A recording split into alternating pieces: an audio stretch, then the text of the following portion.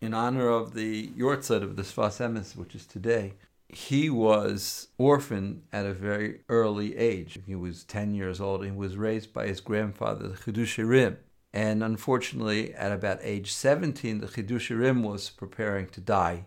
And he called in his grandson, Labala. They called him Labala. And he told him about his new role, being Rebbe. And he says, Zaidi, I can't be Rebbe. I'm 17 years old.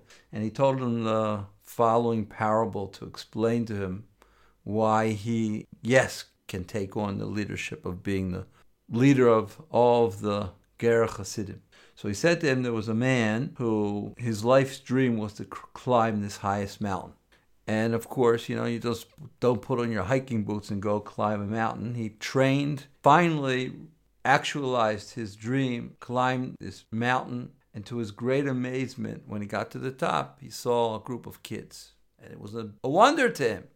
And he asked them, how'd you get here? So they said to him, what do you mean, how did we get here? We were born on top of the mountain. The Zaidi said to the Sfas Emes, Labala, you were born on top of the mountain. Now, what does that mean? What does that mean that a person is born on top of the mountain? There are certain neshamas that are gifted, certain neshamas that were conceived in great holiness, and they don't have the same difficulties that everyone else has. And we have to know that. And we have to revere them. We have to go to them for them to pray for us. But we cannot think for 1 minute that we can copy them. If a person tries to copy somebody, it will bring him great frustration.